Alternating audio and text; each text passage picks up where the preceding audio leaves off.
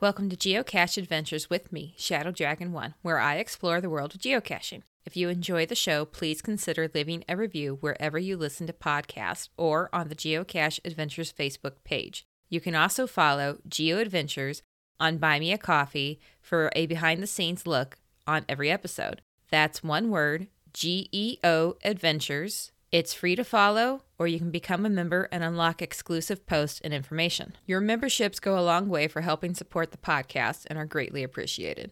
Hi, everybody. Before we start this week's episode, I want to give a big shout out to Ann Mikowski. I apologize if I did not pronounce your last name right, Ann. But Ann is the newest member and supporter of the podcast on Buy Me a Coffee. Thank you so much. I really appreciate it. Your support goes a long way to help cover hosting fees and website fees and fees for some of the tools I use like Zoom and everything else. So your support is really appreciated and it helps me to be able to keep doing what I'm doing. Thank you so much. Hi everybody, Amy Shadow Dragon 1 here, and with me today is fellow geocacher Chad, known as Tricassius. I believe I said it right. You did.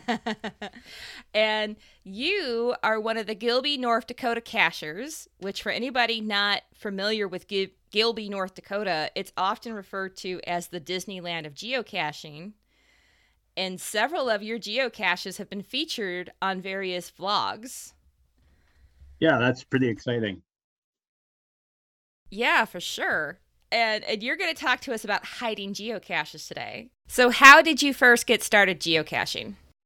I used to be the Cub Scout leader, and in the magazine for the Cub Scouts, there was an article on geocaching. So I read that, got really interested in it, went right out and bought myself a little yellow Garmin GPS and found my first cache 2 months later. So was there not a lot of caches in your area at the time? No, there really wasn't. I didn't know any other cachers that were in the area. And then there was a cacher that was in Gilby that actually hid another cache. So that was the first I was aware of any other cachers. So it was kind of neat because in my small little rural community, I pretty much knew everybody, but I didn't know who this new geocacher was. So it was fun finding out who that was. So when you found out, I'm guessing it was somebody that you knew? Yeah, it certainly was. It was actually a fairly close friend that I knew, and he pretty much started about the same time I did. So it was kind of fun that way. Cool. So how many geocaches have you hidden at this point? I would guess I've probably hidden maybe close to 100. I probably had on my own geocaching name. I've hidden several for other people. I probably have maybe 40 to 60 that are active. We had a few go missing. Last year we had a little bit of trouble with somebody busting up quite a few of them. So it was pretty disappointing. Yeah, that's always sad when that happens. We are going to talk more about some of your personal hides and some of the hides you've helped with. But to start out, let's talk about the basics of hiding for somebody who may be newer or hasn't hidden a cache yet. How many hides does a person have to have before they go hide a geocache? This is a number that's always way up in the air, and everybody has a different number. Yeah, I like to see people find 20 to 50 at least. Myself, I found 40 before I started hiding. One of the big steps I think a lot of people skip is they don't read the rules. They don't research at all. They just go right out and try to hide something. Getting good coordinates is important. A good cache container that's waterproof, that'll stand up in the sunlight and cold and rain and whatnot. Things like that for basic hides, I think it's important. Like they definitely read a little bit, go on the forums, see what you can find. Definitely. Yeah, geocaching.com has a lot of great information for hiding geocaches, and there's so many videos out there on YouTube about it as well. It's easy to find information if you just go look. Yes, definitely. When you're trying to decide where to locate a cache at, what are some things that you look for or consider when you're finding that place? Uh, for me, with the type of caches I put out, gadget caches, they need to be, I like to find caches in secluded areas. So in my rural area, Gilby, I've got shelter belts that are dividing fields and keep the wind and erosion down. So I put most of my caches are all out in shelter belts, which helps a lot for muggles and things like that, people accidentally finding them. There have been a few that have been found by muggles, but most of them have been pretty safe. So I like to find places like that. There isn't a lot of interesting places near me, but I enjoy finding caches that are in interesting spots. So if I see an interesting place, sometimes I'll put a cache out there also. One of the important things about hiding a cache is getting permission to place it first. So, especially out in a rural area, if you're not sure who owns the land, how do you go about finding that information? In my rural area, I know quite a few of the people, and if I don't know who it is, then of course their neighbors know. I do have what they call a plat map, which you can open up and find every quarter of land, and you can see who owns that land, and so I can find that way. But in my general area where I hide, I pretty much know everybody and who owns that quarter, and they've all been real receptive as far as putting caches out. Now that Gilby has gotten quite a bit more popular, everybody seems to know what I'm up to or why there's a car with a Manitoba license plate parked on the side of the road, or somebody from Colorado or whatever. People always, so if I run into them, they say, yeah, there's somebody from Indiana. I seen a license plate from here. So they're still a little bit amazed, the number of people that come out here from a long distance away. I bet. So if we need to get a plat map of our area, those are available typically at county records, correct? Yeah, I believe there's also stuff on the internet you can look up. I'm trying to think, is it GIS? I can't think of what the acronym is, but there are places on the internet you can find also. And do you have any advice for approaching somebody to ask permission? Because I think that's always the hardest part. Yeah. Is actually going up to somebody and saying, hey, I want to place a geocache here. Yeah, that is. I typically will go and visit with them, show them a cache. Maybe if I want to put a gadget cache out, I'll bring some gadget cache with me and explain to them what it is and how it works, and if they're okay with putting it out there, I'll let them know roughly where it is and go from there. As far as in Grand Forks, I've put out a couple of caches there and get permission where I have to, and we're talking about putting a geo tour up in Grand Forks, so I've got to visit with the visitor center there and see about getting permission in places, see where they would like to have caches also. What kind of expectations are there for owners of geocaches? For me as an owner, I do like to read the logs. I read every log that I get. It really varies. Some people will just put thanks. Some people write a big story about the cache they found. But logs are what's fun to read about it. I do get to meet up with quite a few of them because I have a couple of caches that are near my place, or I might catch somebody along the road that's parked near a cache. So whenever I see somebody out caching, I'll try to swing by and visit with them, and then I get another story of what they've been doing and how much fun they've been having out in the Gilby area. With a lot of your caches being gadget caches, do you have a lot of issues with maintenance and having to go out often to maintain them, or are they the type of gadget that is self-sufficient? I have a few that run on batteries, and they seem to last quite a while. Um, Most of my caches I like to build pretty solid. They can withstand the weather pretty well. They can take a beating. I try to think through what somebody's going to do on any of my gadget caches. When my kids were home, I would build caches, and then they'd come out and see how they get into them. So I kind of watch what they're doing, what they're trying to pry open, and if I need to strengthen it up or build it better, I'll do that. But I try to make them maintenance free as much as possible. Most of mine seem to stand up pretty well, which I'm pretty happy with. Do you have any advice for when you submit a geocache to the reviewer process? I've always felt that I've worked well with the reviewers. Um, I always make sure that I know the proximity to other caches. The reviewers we've had have all worked with me, and we've done haven't really had any problems with them. Since COVID was here, there's some issues with hiding caches in towns, but the rural caches he was allowing quite a bit. Now I think everything has kind of changed and everything's going well, but I really haven't had any major problems with any reviewers. Explain to them what you're doing, let them know you have the permission to hide it and what it is, and he's been pretty easy to work with.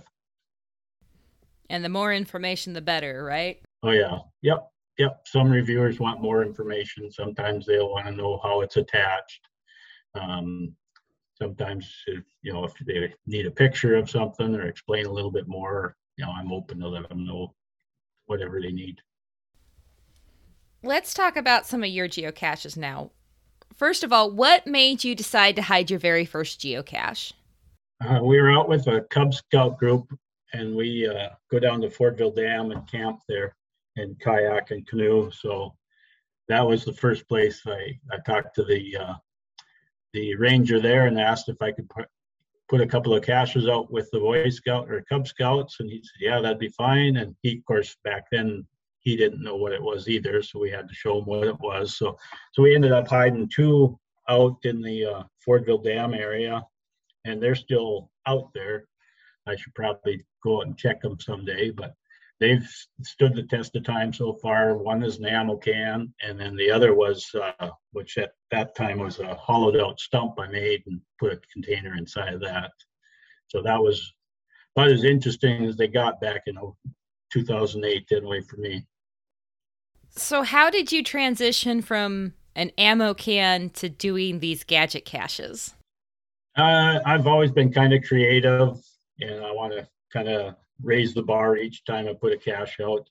And that was the fun thing about finding out there's another geocacher in Gilby. We started talking, and he had his own little workshop, and we started talking about making Gilby a Mecca. But sadly, he passed away about maybe 3 months later. He passed away at 56, but that was a little better than 10 years ago now. But he when he'd find my caches, he'd always say I'd raised the bar again, and in his logs. And he was a fun guy. It would have been fun to work with him a little bit more on making caches in Gilby. He made some kind of interesting ones too. Did anybody take over his caches? Yeah, I adopted the caches that he had around Gilby. There's another cacher that adopted his that were in Grand Forks, which is a half hour away. I've seen multiple caches of yours on vlogs. It's actually how I got your name, is seeing these geocaches on like the Geocaching Vlogger and Geocaching with Hellmeister, and looking them up and seeing that they're all by the same cacher. What was it like the first time you found out your geocache was on a vlog? Do they approach you first and say, hey, can I record this? Does somebody say, hey, I think I found one of your caches on YouTube? How did that go? So a few of my caching friends, they would go to the bigger events, and they'd run into the geocaching vlogger, Joshua, and they'd always tell them that you got to come up to Gilby if you want to videotape some fun caches. And everybody, I'd run into them, they'd say, hey, I ran into Josh, I told him about Gilby, and maybe he'll come up someday. But then we went to the Cincinnati event, and we were, a friend of mine, G. Neese, and I were walking down the trails and ran into Joshua coming the other way, and stopped him and said, had to say hi to him. And then he turned and he seen my name tag and goes, oh, you're that guy from Gilby that everybody's telling me about. And then 2 or 3 years ago now, I said, he contacted me and said that he'd be coming up, and ended up coming up twice and videotaped caches for, he had them, I think, one every week. So he said he had lots of footage, and I see he's got quite a few on TikTok now. And so that was pretty neat to get to meet him. My daughter and I used to watch him and she was always excited to see Reester Bunny on there, Reese, and because they were about the same age. And my daughter was thumbing through my phone pictures one day, and she goes, Dad, this is that geocaching guy. I says, yeah. And she goes, when did you meet him? She was, because I didn't even tell her about it. So she was pretty excited. And then when he was videotaping the caches in Gilby, there was one behind the house, and he was a little worried about our dog outside. So I sent my daughter out there to help him out. So she got to be in a video with him, and she was pretty tickled about that. Oh, that's pretty neat.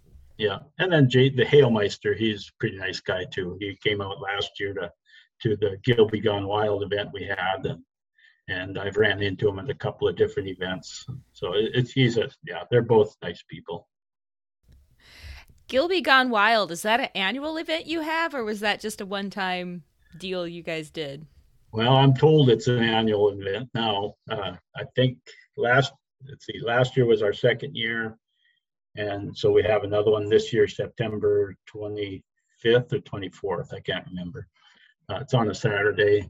It's posted out there. I'm not sure how many are signed up now. Our first year, we probably had in about 100 people. And the last year we had maybe 200, 250. So that pretty much doubles the size of Gilby, our small little town. And people are just amazed how many people we can fit in that little park in Gilby. How big is Gilby exactly? I believe it's about 244 people in town. And then, like I say, it's a rural farming community, so there's about every mile there's a farm or somewhere. Yeah, an event like that does about double the town then, doesn't it? It definitely did. Yeah. There's one picture on the side of the hardware store. They painted a big mural, and the artist actually painted my path tag on the side. So we took a picture of everybody from the event against that wall, and there's a lot of people. I think it's one of the pictures that's on the Gilby event page. That's neat. So, are all of your active hides gadget caches? Or mostly? No, not all of them. Most of them, definitely. Yeah. That's pretty much all I seem to hide now. I have a few in Grand Forks that are normal-ish type caches, hide in plain sight type things. But I don't know that I've got any caches that are just on signposts necessarily. They're a little bit trickier. How do you come up with your ideas for your gadget caches? That's always a hard one. I've got quite an imagination, I guess. If I see something, it'll be in the back of my mind. I go to an event that down in Bemidji in Minnesota, about an hour, 2 hours away, and it's a Maker Madness event. So you bring a piece of junk of some sort, and you put it in a pile, and then you draw another piece of junk, and you bring that home, and a month later you come back and make a geocache out of whatever piece of weird item you came home with. So actually I've got a few of them out here that that we've made out of tennis rackets and the crutch and wire dog and different weird things like that. Little vacuum hose. I've got one that I'll be putting out this year. Some different camping items that are going to be turned into caches and be put out this year. But I've got a notebook on my headboard, and I'll wake up in the middle of the night and scribble some goofy thing on a piece of paper and wake up in the morning and try to decipher what I was trying to create it in my mind over while I was sleeping. So sometimes I can figure it out, not always. Mm-hmm. One of your favorite caches that I've seen a video for is the Driving Miss Daisy cache. Would you mind talking about that a little bit? Because that one just is such a neat, unique idea. Yeah, Driving Miss Daisy, I do like that one. I don't even know how I came up with it. I forget, but it's basically looks like a big hair dryer in a sense. So you go to the location, you find it, and you have to actually get back into your car. So there's a fan inside of it. You got to hold it out the window as you drive down the road. And when the wind blowing through the fan generates electricity, and it lights up 3 different LEDs. And that gives you the code for the combination of the ammo can back at where the original site is. So you got to go down the road about 40 miles an hour with this hanging out the window and watching for what LEDs light up. And a lot of people really enjoy that one. That's definitely my favorite cache by far. Have you ever had issues with that device disappearing? No, that one I've never had a problem really? with. It's always worked. I imagine when the big event is on, there's people have it going down the highway as somebody's pulling into the approach to find it, and they just have to sit there and wait until the last cacher comes back with it, and I'm sure it's back on the road and gone again. But that one I've had no problems with. That is such a neat one. And when I was going through the Geocacher Vloggers videos and I saw Driving Miss Daisy, and I thought, I actually remember watching that movie on TV as a kid, and I thought, I've got to see what this is. And that was just such a neat idea. Where did you find that device? Is that something you built, or did you find it and buy it? No, that's all homemade. It's a piece of PVC pipe, a piece of wood for a handle, and a fan that who knows where I got the fan from, come out of a computer or something. But I know there's a couple other ones out there that are made copies of it. There's one in Arizona, I believe, done by Chuck Belkenthez. His looks more like an airplane, and it's near a Glide airport, and he gets lots of favorites on that one. So it's I think that's pretty neat when I find other people making caches that I've created. That just makes me really tickled about that stuff. Do people approach you and say, hey, I want to copy your cache, how do I do this? Or do you just find out later on that, hey, somebody has a similar one? It's a little both. Some people ask if it's okay, and I'm okay with it. But majority of the time I happen upon them, or somebody says, hey, I did one, you copied one that I found over here. And I said, well, actually that was probably my original cache, but it's like I say, I'm happy that people will make them. I've gotten emails from overseas in Europe asking, hey, how did you make this? So that's kind of neat. Like I say, to be getting emails from overseas from people asking how to make this cache or that cache. Yeah, your caches are kind of famous. like really, it's kind of, everybody says if, it's one of those places that you just need to go caching at because it's got all these awesome caches at. And from the videos I've seen, I really hope I can get up there one day and do some geocaching because it just looks amazing. No, that's pretty neat. My kids are a little bit surprised how famous I am, they say. Yesterday we had 5 geocachers from Canada, all brothers and sisters, come down and they sent me a text or email later saying how much fun they had, because I would guess they're all 60s at least, and they how excited and how much fun they had running around the Gilby area, and felt like young kids, and they're still giggling yet. That's so All neat. the memories they made. Mm-hmm. So, in addition to your own hides, you've also helped with a geo tour and a historic trail. What's the name of the geo tour, and how did you get involved in helping with this? Uh, the Geo Tour is in Fargo Moorhead. I can't remember the number. It's 488, 448. I might have to. I can't remember what the Geo Tour number is, but it's Fargo Moorhead. Fargo's in North Dakota and Moorhead's in Minnesota, so across the river from each other. Geocaches, a good friend of mine, had contacted me and asked if I'd be interested in helping her with making a few caches. She's kind of a real big Gilby hype gal. She's a big fan of the Gilby caches. And so I said, yeah, I'd be happy to help out.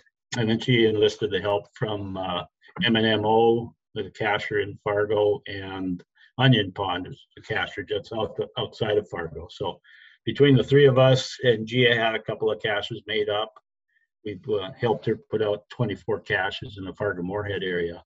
And from people that I've talked to, they said it's one of the best ones that they've ever gone to as far as geotours go. Onion Pond built this really awesome ammo can, a pretty big one. So it's a real neat geotour where Gia put them, are all unique areas. One of the ones we made is outside a little gas station, auto repair place, and Ray's Repair. And so we brought it in to show him what we were going to put and ask him where he wanted it. And he was just so excited with it, because we were just going to show it to him and hang it up like a couple weeks later.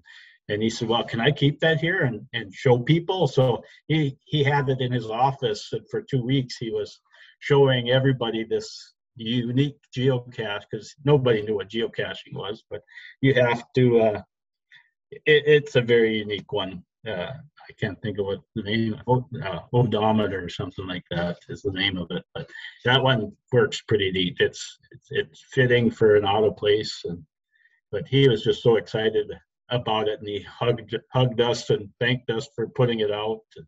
It's kind of neat. That's cool. What makes it a geo tour versus just some random hides in the same area? So a geo tour is advertised through geocaching, and if you complete every stage of the geo tour, you'll get a coin, and I take that back, you'll get a souvenir on your computer. You get a coin, I think, after 20 in Fargo Moorhead. You'll get a geo coin, the geo tour logo and stuff like that. But they are advertised through geocaching, and people will go specifically to places to find geotours. There are some pretty neat ones to go to, and anytime we go to a new city, we check to see if there's a geotour to see how many of the caches we can get from it. But it's basically advertising for the city, and it's Gia, like to say, the gal that was in charge of all this, she ended up winning some awards through the visitor center in Fargo Moorhead because over COVID, that a lot of people are coming just for the geo tour and staying in hotels and eating in Fargo Moorhead area. Oh. So it was a big draw. And Gia is a fascinating gal. She actually, HQ sought her out and hired her. So now she works for HQ now. She's got to move to Seattle and work there, and so she's pretty excited about that. Oh, that's so awesome. Yeah, it really is. We're so proud of her. So when you set up a geo tour, are you working with like the Tourist Bureau or the Chamber of Commerce of the area, since it is more tourist based? Yeah, that's definitely, like say, Gia was in charge of all that part of it, finding the locations. She worked very close with the visitor center at Fargo, Moorhead, and they there's a paying aspect. You have to pay to have a geo tour, and it ranges how much it is from how many coins and things like that. So to buy the coins and whatnot. So there is a little bit of money involved. So that makes them fairly rare as far as that goes. But yeah, working with the Chamber of Commerce, she, like I say, she worked with the Visitor Center, and I'll be visiting more with the Grand Forks Visitor Center to see if we can get one in Grand Forks also. When you get these published, do you talk with the reviewer and have them all published at once so the whole tour goes live at the same time, or how does that work? Yeah, I'm sure that's how that worked out, is that they all published on the day that she had an opening day event for the tour. So they were all published, I believe, that on that day, that morning. So that's kind of neat.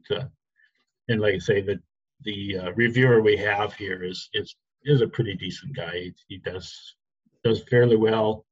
Uh, Publishing caches fairly quick and on time whenever I've seen it. So you've also helped with the Pennama-Walsh County Historic Trail, or the PWHT Trail. Can you tell us what exactly this trail is and what it's about? So the Historic Society in the Pembina and Walsh County area, they contacted another cacher, and because they wanted to put out, they got a grant, put out caches to bring people to some of the historic areas in Pembina and Walsh County.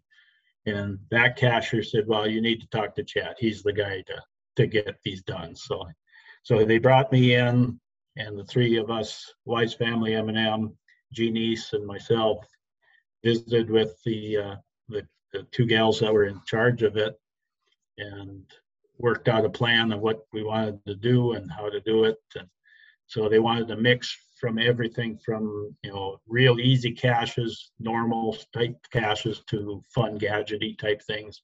So I made, I want to say we've got between 30 and 40 caches out for the Pembina Walsh County area. And they're pretty tickled. Every year we add another 3 to 4 to 5 caches every year, and upkeep the old ones. And if they're always, the nice thing that working with them is they got all the permissions. They just had to tell me where they wanted it, and I just had to come up with what to put there, and make a fun cache for people to find out there. So I'm sure there's got to be close to 40 that we've done for them. Wow. And every one of those on that trail is at a historical area or related to a historical site? Yeah, and they actually did all the write-ups too. So it talks about the area, what the history is at that particular spot, whether it's the first farm, or I know there's ox cart trails you can still see that are embedded in the ground. Some different buildings, fur trading buildings that are there. There's a lot of history that I wasn't even aware of in that area, just north of me, north of Gilby, just a little ways.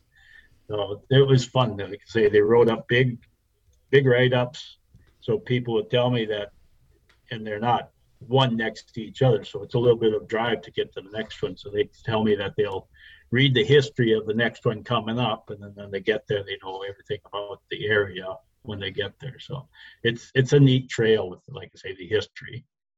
But that's not a paid subscription for that one. That's just regular geocaches as a trail. So with all these hides that you've been a part of, do you have one that really just sticks out in your mind as like your favorite one that you've created to hide? Strongman was a big favorite of mine to start with, and then Miss Daisy came along, and Miss Daisy is definitely my favorite now. I've got other caches. It's I always say it's kind of hard to pick which is your favorite kid kind of thing. Which is I've got a couple of caches in the shop waiting to go out, and I think they're going to be pretty fun to do. Different people just enjoy coming to Gilby because they get to laugh. They find some unexpected things like I've got, let's see.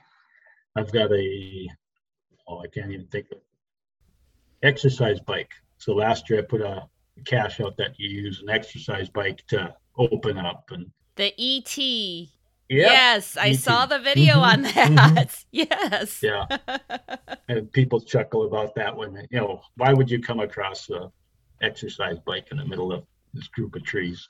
I think that's some of the most surprising things about some of these gadget caches is that it's like you said, you go out to the spot and then there's randomly an exercise bike in the middle of the woods, and it's like, what is this doing here? And then it's a gadget cache. Yeah, I've got a few odd, weird things out in the trees for sure. Well, do you have any, in general, tips for hiding that you think would be helpful for people to share? And like I say, read the rules, and that's the most important thing. Read the rules, see what you're supposed to be doing. Make sure you're using a real good container. No glass. Don't be putting stuff in there that dangerous, knives, fireworks. Candy is a big thing. You don't be putting that in because that just draws ants and insects in it. But yeah, reading the rules and following the rules that way. With a lot of your caches being in rural areas, have you ever had issues with animals getting into them, mice or anything like that, and mucking about? Haven't had any get into the cache itself. I have had them get into. I've got one ammo can hidden under a piece of wood, and they'll burrow themselves underneath into that. So they're sitting on top of the ammo can, but nothing that has gotten into. There's been a few that I assume are squirrels chewing on different things, and you can see where they've kind of chewed on corners trying to figure out trying to get into the cache themselves, I guess. But no, I haven't had any trouble with animals other than humans, I guess. This has been real interesting. Is there anything else about your hide specifically that you'd like to share with us before we get into the cache highlight? No, not really. I mean, come on out, have fun. If one gets broken, don't be afraid to let me know. They break once in a while, and not everybody is as gentle and easy on them. And like I say, if they're broken, I want to know about it so I can get it fixed for the next person. It's very disappointing when somebody shows up and says it was broken, or the other thing is making sure you put it back the way it was when you found it. Make sure it's locked, because a lot of times people are disappointed when they get there and it's not locked. But no, it's like I say, come on out to Gilby and enjoy your tail. It's people have a lot of fun.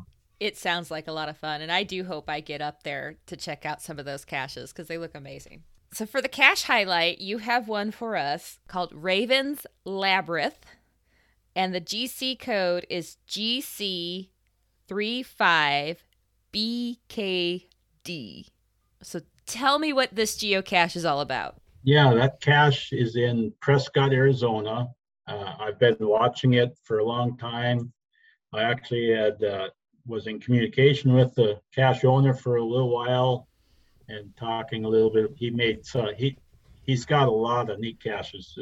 He isn't caching anymore. He adopted all his caches out to Gene and Joe, but the Raven has some amazing caches in the Prescott area.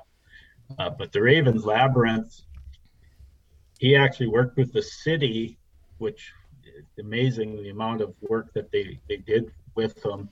But they actually made a shelter with the roof and electricity out to it, and there's a big map box, and you open one side and it has the trail maps for the trail system there, and then you go around the other side and there's a padlock, and you open that and it's a big maze, big labyrinth, and there's computer voices, lights, and it's over the top amazing. It's just so much fun to play with it. And there's different stages, so if you get to stage 1, it'll open up so you can log it, and then if you get to stage 2, it'll do another thing, and I think it might be 3 stage, and if you get all the way through, you'll get your name on an engraved plaque on there. Your name will be on the web page. I think they buy you dinner. It's just amazing. Yeah, it's one of the best caches I've seen. Okay, so let me get this straight. So there's three parts. You only have to complete the first part to qualify for the find log. Yep. But the next 2 parts get so difficult that if you make it through the third and final one, you get your name engraved on a plaque. Yeah, that's basically what I remember in a way. That's awesome. Right now it's disabled. They're waiting on some parts for it, but and I don't doubt they'll get it back out. Like I say, it is such a neat cache. As far as favorite points, I want to say it's still running at 100% favorite points. Everybody that finds it favorites it. That's impressive. How did you find out about this? Were you just down the area and looking on the app or whatever and said, oh, this one has a lot of favorite points, let's go there? Or how did you find out about it? I think I seen it in the forums somewhere, and I looked it up and seen how many favorites it had, and how the percentage wise how they're high favorited. And so then I looked at the cache owner, and I seen all his caches had lots of favorites. So we had made a plan to go up to Arizona, do some caching. A friend of mine from Winnipeg and I, and then a week later, then my wife joined me, and he went back home. So then my wife and I zipped up to Prescott, and then of course we had to go up to Grand Canyon and a few other places, Soto and M. But the caches in Prescott are pretty amazing. All the ones that we did of his. That's cool. You said there was a padlock. Does it say on the cache description how to open the padlock, or how do you get past that?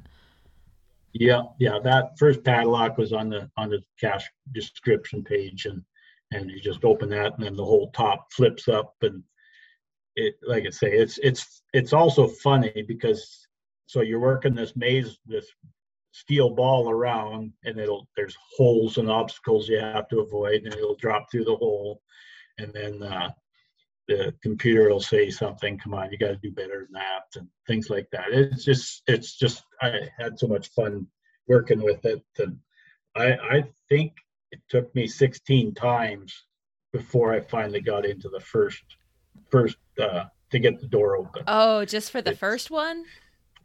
Just the first door. Wow. Yeah. So did you get really past the first door? Yeah, we did. We got the first door open, so we got past that, and then it's right away you're off. The ball falls down the hole or something. It's a lot of fun. Yeah. I would have liked to stayed there and worked on it longer, but it was starting to get cold and dark and rainy, so we said, we better go.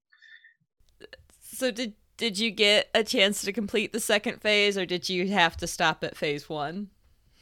Yeah, we got to phase 1, and then we figured out like I say, it was starting to get late, and we had to get on the move. But I was hoping to go get it again this year, bring a couple of friends up there. But like I say, it was disabled when we were down there this year. So. Well, hopefully they'll get it back active soon, because it sounds absolutely amazing, and it sounds like one that you need to plan most of your day to just get that one cache. Maybe people are more coordinated than I am too. It's a fun cache. It's just fun. It sounds like it. Oh, that sounds really interesting. Well, Chad, thank you so much for joining me today and talking about hiding caches and about your caches and this cache highlight. That sounds really... That's another one I'm going to have to add to my geocaching bucket list, because it just sounds absolutely amazing. Yeah, it really is. There are lots of unique caches out there and hiders. It's fun to visit with different hiders when I go to events, and they tell me what they've made, and so we're getting to, there's a little community of hiders that communicate over Facebook or Messenger. Yeah, so it's a lot of fun. It definitely sounds like it. Thank you so much, really, and thank you for making these creative geocaches and hiding them. And I hope that it inspires some other people to have some creative or gadget caches placed by them. Yeah, I'm happy to help if somebody's got questions. If I can help them out, I'm really excited to get people out there and hiding more fun, interesting type caches. Thank you for listening to Geocache Adventures. I hope you enjoyed this episode. Have you heard of FTF Magazine? It's the magazine for geocachers, filled with articles and snippets sent in by geocachers just like you. I'm a subscriber myself, and I love it. Check them out today at ftfgeo.com and tell them Shadow Dragon 1 sent you. Would you like to be a guest on a show or have a topic you'd like to hear covered? Reach out and let me know. Just go to the geocacheadventures.org website and click on the contact page to reach out.